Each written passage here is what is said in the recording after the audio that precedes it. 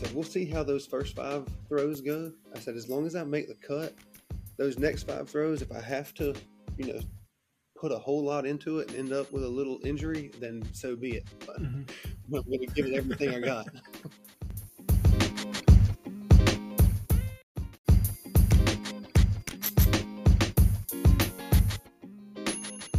But you're spot on with that, because I would be like, oh yeah, that's Sonny, that's Austin, that's yeah. I knew who these people were, even though I'd never had a conversation with them. Yeah, that was kind of cool. It was a very, very close community.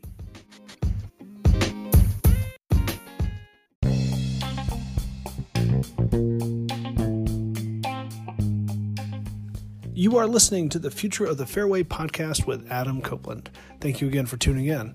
I hope everyone was able to enjoy a nice Labor Day weekend. My family and I did. One of the things that we did was go out to Massanutten and play around at Woodstone Meadows via the team format that's going to be utilized at the Virginia Fling Golf Open in October. And it went pretty well. Kathy and Latham teamed up to beat Gwendolyn and me by a few strokes, which meant that they got the right to pick dessert for dinner that evening, which really made us all winners. So we had a really good time and are hoping that you have already registered, and if not, you are getting ready to register for the Virginia Fling Golf Open. It's going to be a lot of fun. So let's get into today's podcast. I'm really excited that you're here today. I am joined by Brooks Medford, the longest fling shot champion. Brooks is from Rutherford County, North Carolina. He was also a top 10 finisher in the New Swarm Open in stroke play to go along with his longest fling championship of 220 yards. Brooks works with the Robert and Janice McNair Education Foundation, which we get to hear about today, and I've linked to in the description, so be sure you go and check that out. You'll probably need to turn up your audio a little bit today, mostly because I'm pretty soft-spoken with my questions as I was listening to this, and I really couldn't add or turn up my volume levels too much in post-production, so apologies for that. However, you will be able to hear Brooks pretty well, and like I keep saying, you're really going to enjoy this. His insights and his thoughtfulness really shine through. So without further ado, let's hear from Brooks. Well, cool. Well, Brooks, thanks for joining me. Thanks for doing this.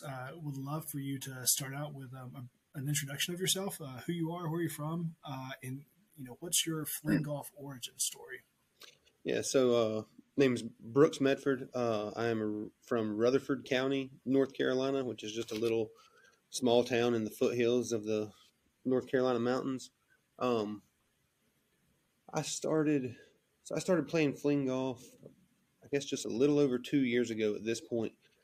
Really don't 100% remember how I found out about it. I just sort of stumbled across it one day on like an ad or something, probably. Okay. And then over the course of like the next couple weeks, I kept going back to it, and I was like, every time I was like, man, this looks so fun. Like this looks so fun. And then I had showed it to some of my coworkers, and one of my other coworkers, we were finally just like, let's just do it. Let's just buy one and see what it's like. And then we've been pretty hooked ever since then. That's awesome. Were you a golf previously? I play golf. I still play golf sometimes. Just with some friends. I have my dad likes to play golf, so I'll go play with him, and I have some other friends that like to play. So every now and then I'll still break the clubs out and play with them, but I definitely play way more fling golf. But I just started golfing with any kind of regularity probably like maybe for about 3 years prior to starting fling golf. Okay. So I didn't have a long history of playing traditional golf. Yeah. What were some of the sports you grew up playing? Grew up playing mostly baseball, a little bit of basketball. Okay. As far as organized sports go, we played a little bit of anything we could get a hold of, just, as kids, football in the yard or whatever it may be. But, for my entire life, all the way through high school, I was a baseball player. Okay. What position? First base and pitch. Okay. All right. Cool. Very cool. And have you?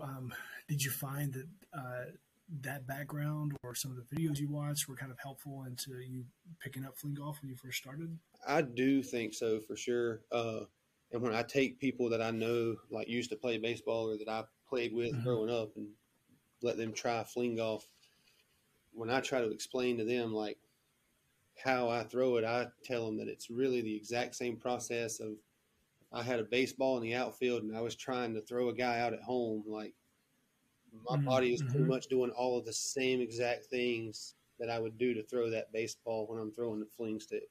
Obviously, your arms are a little different because you have two hands on a stick, but Right. everything else, all the rest of the mechanics are exactly the same for how I throw it. So Mm-hmm. Mm-hmm.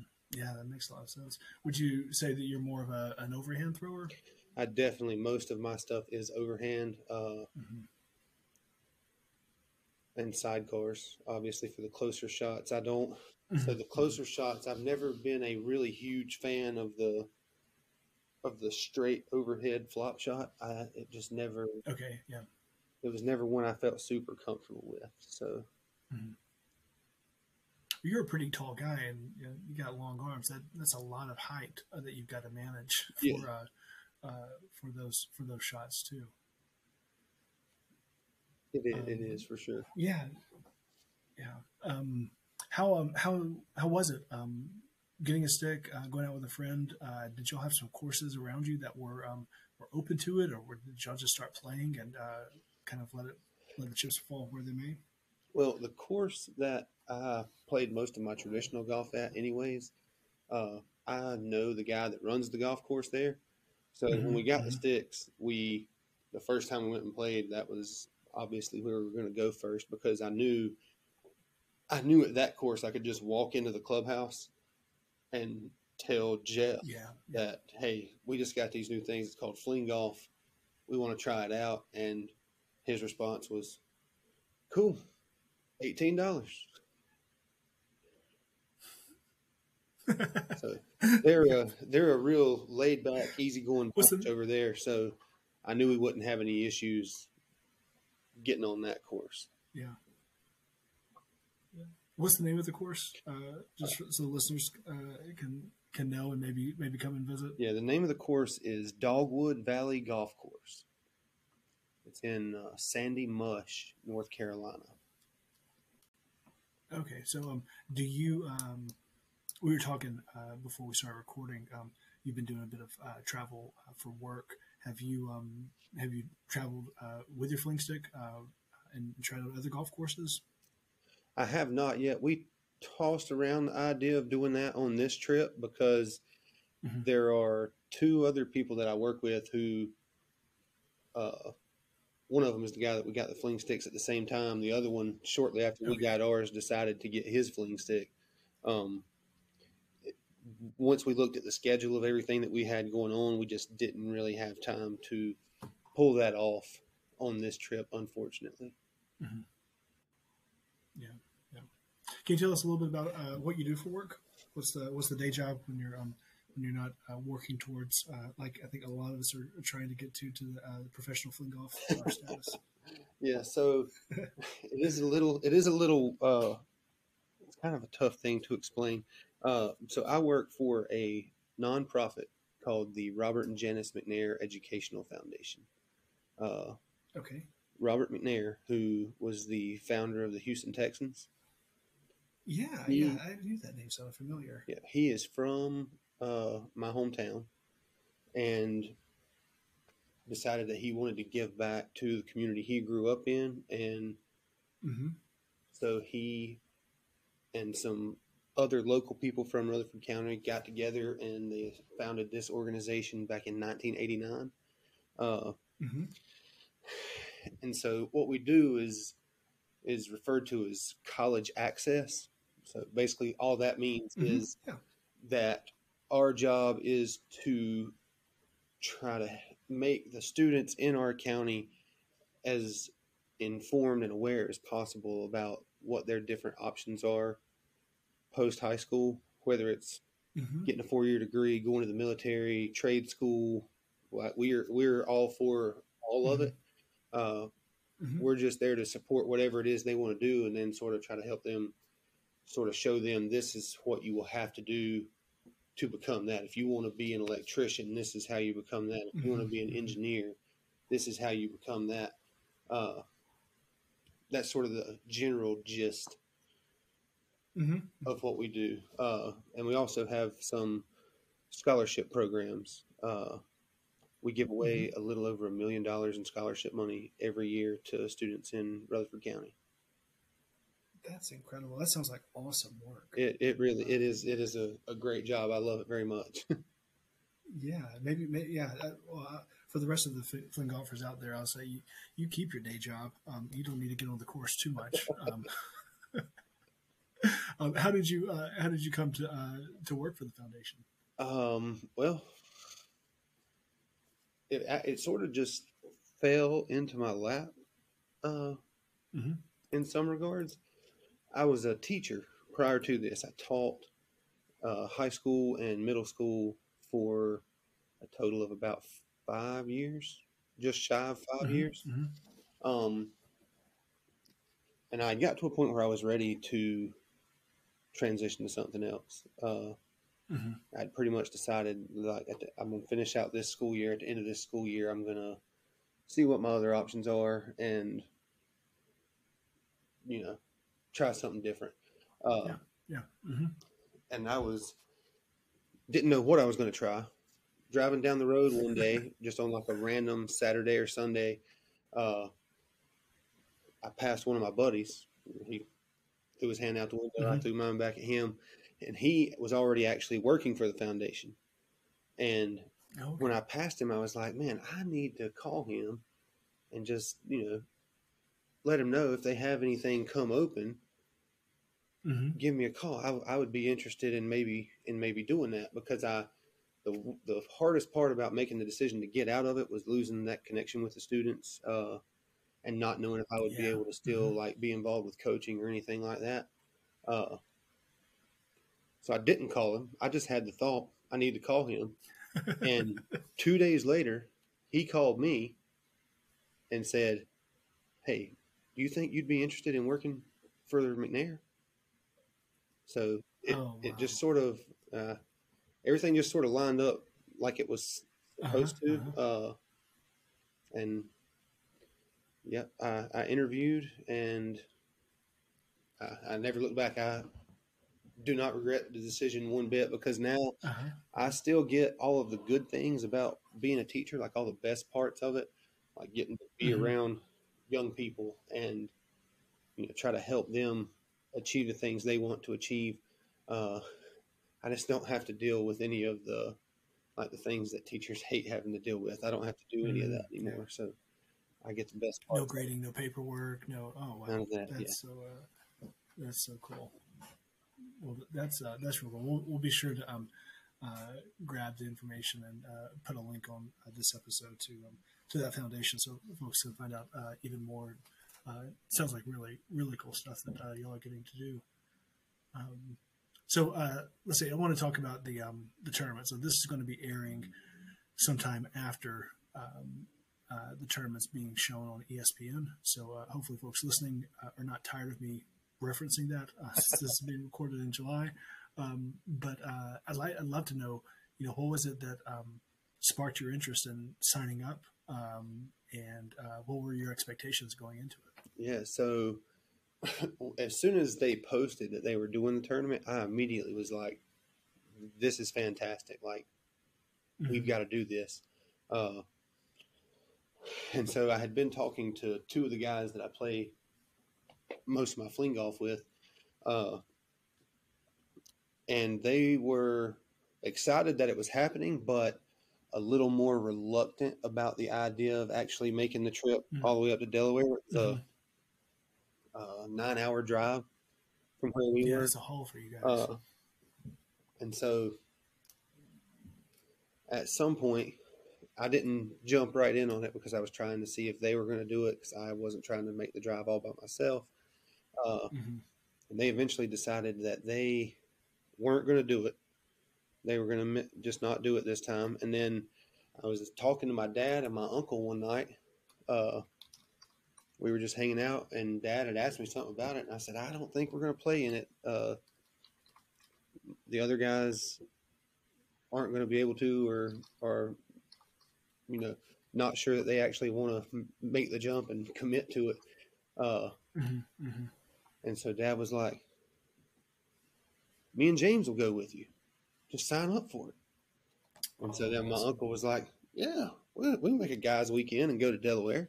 So yeah, once they said that, I said, all right, I'll sign up right now. So I ended up booking it. And as far as like expectations go, I knew that I threw it. I knew I had good distance on my throws. Because I typically outthrow all the other people that I play with. So I felt like I would have at least a fighting chance in the longest fling competition. As far as the tournament play goes, I really didn't know what to expect. Just because I'd only played with the same people every single time. So I was pretty pleased. I missed the cut for the tournament play for the playoff. I missed it by 2 strokes. Yeah, you were right. You there were, I think, were you tied with somebody? I was There tied. were a couple of people that were one. Me and Brandon Hammond were, Yeah. I think, tied for 7th. But he had more Reggies than me, so I guess technically he gets 7th and I get 8th. Okay, and let's see, Big Cat was tied with somebody. I think D-Day maybe, and he had more Reggies. Yeah, there was 2 people tied at 5th, and then there was one other person ahead of me and Brandon. Yeah, I mean, it's just super close, and I think speaks really well of you and your play.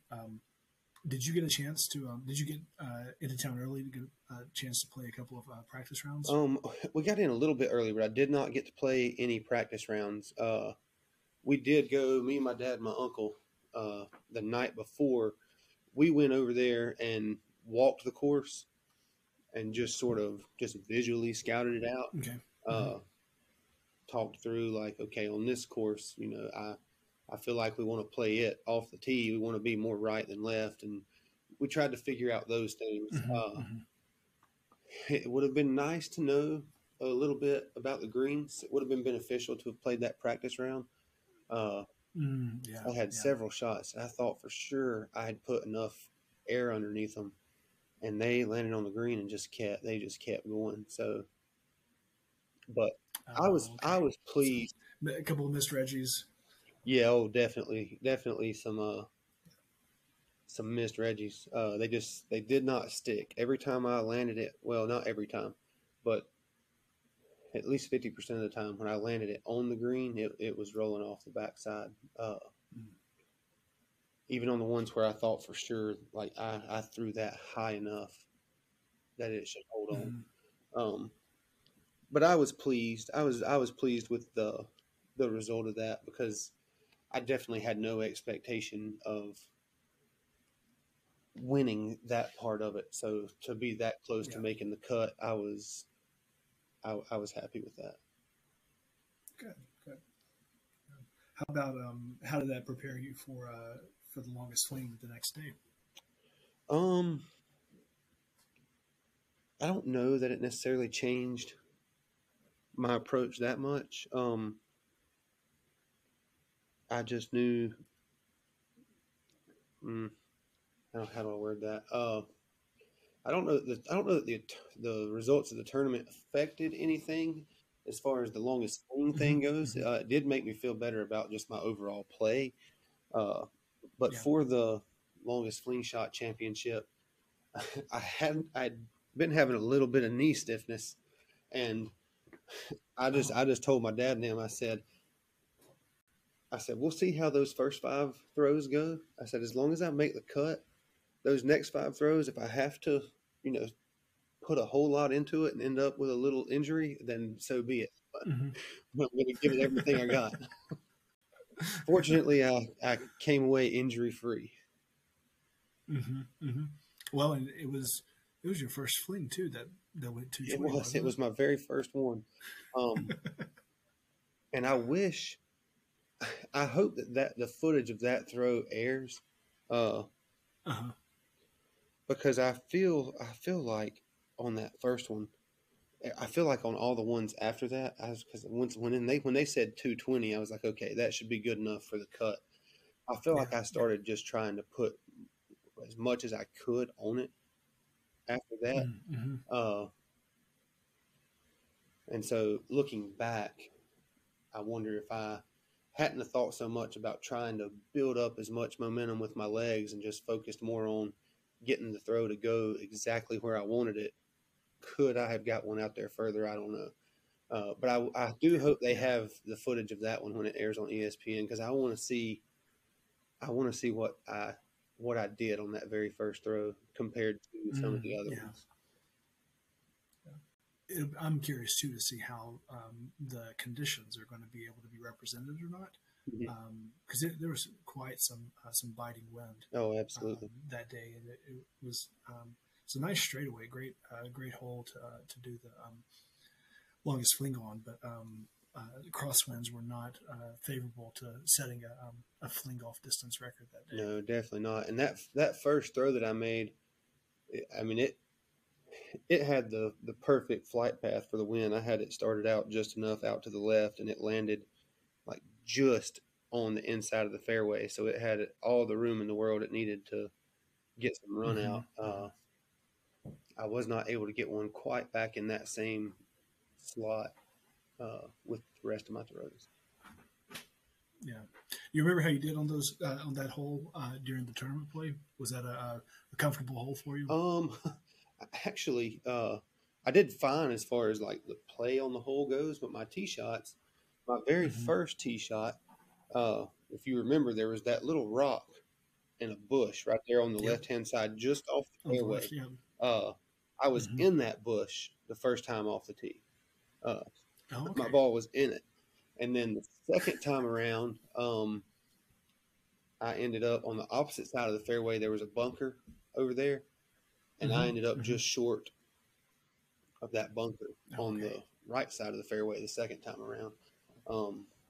But I would definitely say for the longest fling shot championship, I was trying to put more behind it. I wasn't necessarily trying to, with the distance on that hole, I didn't feel like I had to put everything I had into the tee shot because my next shot was still going to be within a range that I could make it to the green on my second throw.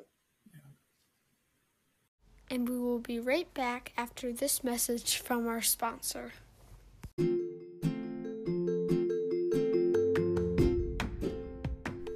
The Future of the Fairway podcast is brought to you by the Virginia Fling Golf Open. Registration is now live. Go to flinggolf.com/VA-flinggolf-open to register and to find out more information. The Virginia Fling Golf Open is hosted in Harrisonburg and McGahkeysville, Virginia, October 22nd through 23rd. 1 weekend, 2 courses, individual play, team play, and skills challenge. Early bird rates will save you $75 if you register on or before September 15th. There will be cash prizes for the top 3 finishers in all 3 events. Come to the beautiful Shenandoah Valley this fall to test your fling golf game and skills against the top fling golfers in the world. Be sure you're a part of the inaugural Virginia Fling Golf Open. Follow the link in the episode details for registration, lodging, frequently asked questions, and more. And now back to the Future of the Fairway podcast. How'd you feel about the shorter par threes? There's a couple of them that were in the 108, 110, 111 range, especially with the overhand being your your go-to. Was that challenging, or is that a good range for you to be able to hit pretty regularly? So it wasn't too bad. It was just a lot more of those than what I typically play with. If I play by myself, I usually play from the men's tees on my home course. Okay. But once they released, and what's the total yardage on that? Oh, I would have to look it up, but I think it's around. I think it's somewhere around 6,000, maybe. Okay, all right. But I would have to look it up to know for sure. It's somewhere in the Mm-hmm. ballpark of Mm-hmm. that. But I mean, that's that's really competitive distance. That's quite the feat. I think that the American Classic was around 4,000 when you yeah, I think so. 4,500. Hmm. And I think that's a good Which distance because mm-hmm. if it starts to get too long, it becomes just so much more about being able to just absolutely hurl it Right, 200 right. plus yards every single time, which takes some of the finesse out of it. Mm-hmm. But once Mm-hmm. they released the scorecard for the Classic, uh, I printed off a copy of it and I would go to my home course and I would play every hole I figured out like if I start on hole 2 at my home course and Mm-hmm. play it like it's number 1 at the Classic, I could simulate all the distances. The Oh, terrain nice. was a little different, but Mm-hmm. I figured it was at least going to give me an idea of okay, so if this hole is like a 310, this is roughly how much yardage I'm going to have left for my second Yeah, shot. yeah. So, uh, yeah, so I wasn't too bad as long as the shots that to me get the most trickier when you get inside of 100 yard. Mm-hmm. Mm-hmm. Because I have I think Austin, what he call it, the high five. Is that what Yeah, yeah. He and Jack him and have Jack? been. Yeah.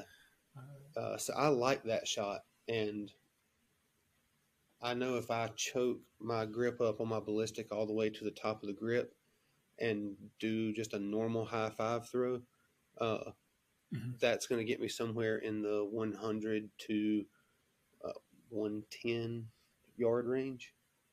Okay. Mm-hmm.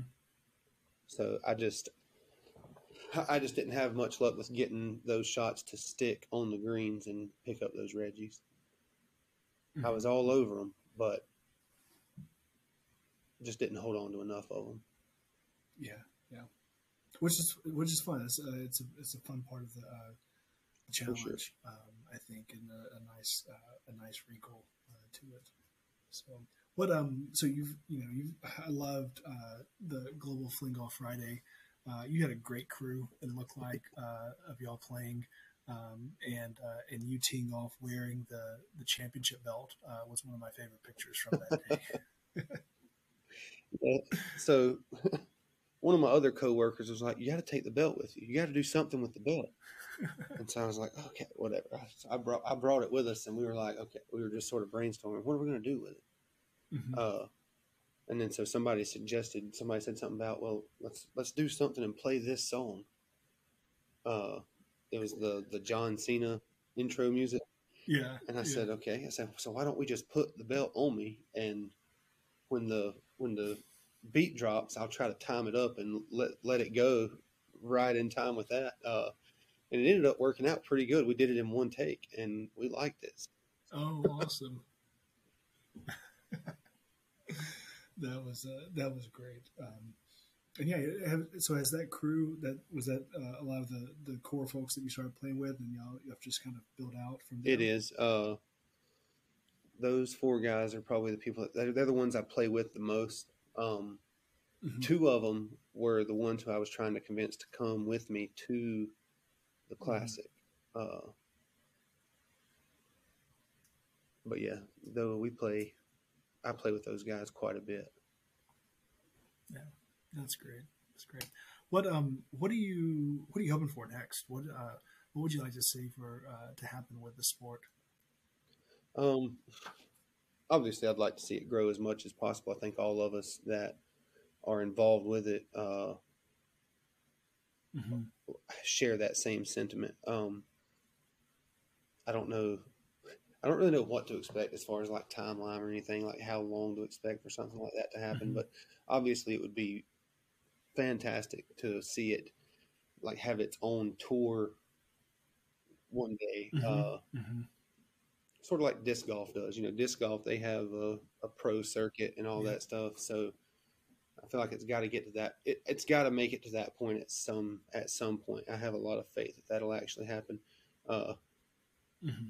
I just hope it happens while I'm still able to be competitive with it. That would be the most ideal situation. Yeah. But either way, as long as it happens at some point, I'll be thrilled. Mm-hmm. Mm-hmm. Yeah, it's exciting to think about about doing that, and it would be cool. I don't know that I'm going to be good enough to play on that. It's definitely something to be in the hunt for. But I think that one of the coolest sentiments I've taken away from just getting to see people face to face was just what a great community Mm-hmm. it is, and so for that to be replicated and have events where people can get together and be competitive, still be friendly, but push each other and get better and see what some of the new things are that could emerge with the sport's really exciting. Yeah, absolutely. It was a really good environment with everybody there, and I don't know that I necessarily expected it to be as uh, I didn't necessarily expect it to be what it was, but I think everybody was there and just so Mm-hmm. excited about the sport and Yeah. about the first ever tournament being held, and everybody was just there to try to help grow it as much as possible and to just have fun and fling. And we will be right back after this message from our sponsor. And now back to the future of the Fairway podcast. Yeah, I definitely think that it was. I think it would have been exciting, regardless of circumstances. I think the presence of getting it filmed definitely took it up to another level. Absolutely. I think that excitement definitely carried through. But yeah, seeing folks that I joined the players group probably about a year ahead of the tournament. Okay. And definitely read a good bit. Didn't contribute too much comments or maybe some posts here and there, but it was almost like there's a bunch of folks out there that I felt like I kind of knew. Yeah, and then yeah. To meet people in person was really neat. Yeah, I didn't necessarily post a lot in there prior to the tournament either. One of the other guys that I go with, he was the one that would always like take the picture of us if we were liberating Mm-hmm. a course or something like that and post it. But you're spot on with that, because I would be like, oh yeah, that's Sonny, that's Austin, that's I knew who these people were, even though I'd never had a conversation with them. Mm-hmm. Mm-hmm. So yeah, that was kind of cool. It was a very, very close community feel. Mm-hmm. Mm-hmm. No doubt. Well, that's good for the game too. People need to see, other kids need to see like, oh, that kid plays. I can play this game. Yeah.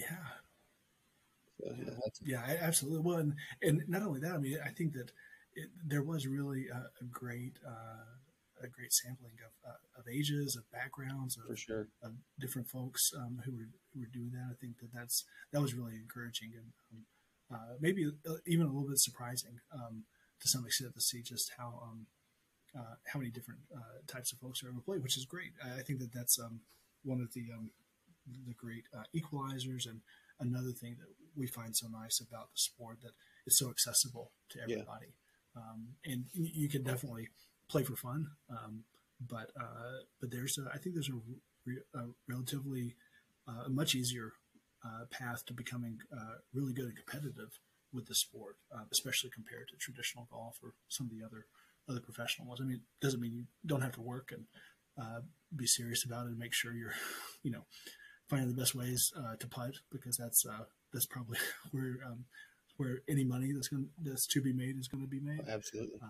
But yeah, it's yeah. I think so we only had the one female there for the classic, right? That participated. Yes, Brett Morrison was the only one. So it would be cool. Yeah, it'd be great to see a few more females involved with it. Yeah, I agree. we actually got 3 or 4 already pre-registered. Oh, awesome. So about 20% of the 20-25% of pre-registrants so far this week are women. So so yeah, that'd be great. I think it's a great thing to have that. My my 7-year-old daughter wants to compete, so I don't know what events that she would be she wants to do. Obviously, she wants to do them all, but it's just really cool getting to expose them to that weekend and just to see how friendly everybody was, how encouraging they were, and how it's possible, and really for them to grow up with something like this is really exciting to see what it could be. Oh, absolutely. I'm looking forward to it. As soon as I saw the post, I was like, oh man, they're doing another one. This is exciting. Yeah. Well, I'm glad. That's definitely the feeling we want out there, and we'll see what happens. I think that there's hopefully there'll be something in the wintertime in a warmer climate that can be out there. I know that there's a bunch of folks in the Western U.S. that are likely itching to have something closer to them. Oh, I'm sure. Which would be great as well. I don't think any of us would be opposed to going to Colorado or California, Arizona to try out some of the courses out there. Oh, absolutely. I'd be down. Yeah, I'd be down as long as I'm available and able to. I would go. I plan on being there in Virginia in October. It's going to be a little bit of a busy time for me because that's going to be, that weekend is going to be like it's either 2 or 3 weeks before my wedding. Oh wow! Which, by the way, congratulations. I appreciate that. That's really exciting. So it'll be a busy time, but I feel I'm pretty. It sounds like a bachelor party weekend. That's not a bad idea. That's not a bad idea at all. You get the plane donated for that, right? I should. That could be his wedding gift to me. Just fly me out there. That's right. That's right. That'd be great. Oh, that's cool. Well, that's a lot to be juggling, but hopefully something that you can make happen. Yeah, I think we'll be able to. I feel pretty confident that we'll be able to make it work out.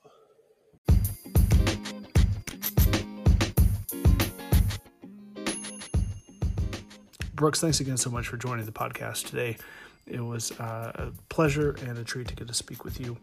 Brooks was actually traveling for work when we recorded this back in July, so extra appreciation goes to him for taking the call and doing the recording at an even busier time than usual for him.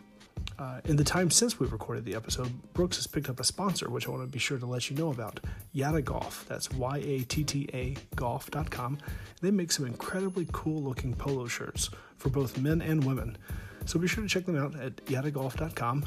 Link is in the description as well. And also be sure, like we mentioned, to visit the Robert and Janice McNair Education Foundation website and see the difference they're making in the community through the good folks like Brooks and the rest of the team at the foundation.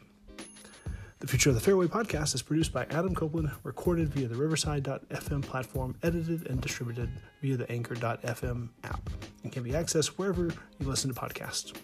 Thanks so much again for tuning in, and look forward to speaking with you next week when Jack Bovich will be joining us. So until next time, happy flinging.